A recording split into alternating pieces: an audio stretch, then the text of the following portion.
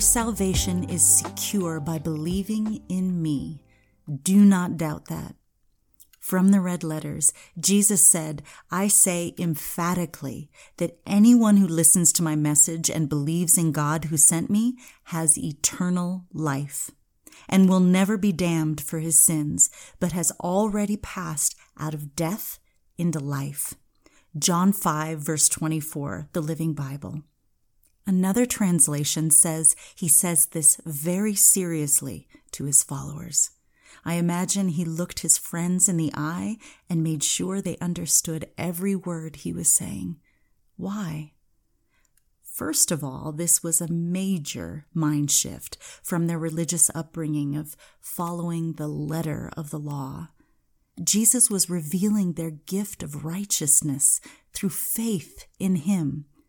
And secondly, when Jesus left them to take his seat in heaven, he knew that they would be challenged with doubt. He wanted to make sure this truth was rooted in their hearts. He's commanding you through his word to also let this truth take root in your heart.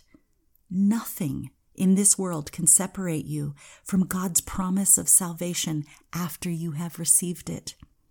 Your disobedience doesn't separate you from the promise. One prayer of repentance puts you back on the path of blessing. You don't need to pay a price. He paid it. You don't need to be perfect. He is. By believing in the words Jesus has spoken, you have entered into his covenant with the Father.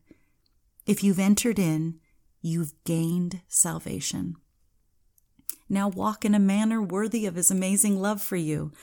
But don't be deceived into believing your promise of heaven is based on deeds. If you listen to Jesus and believe in God who sent him, you have already been saved. Your name is sealed. Let's pray. Thank you, Lord, for your free gift of eternal life. Thank you that my destination is set. I am yours, and you are mine. Reveal to me new revelations of your gift of righteousness. For by grace are ye saved through faith, and that not of yourselves, it is the gift of God. Ephesians 2, verse 8, King James Version.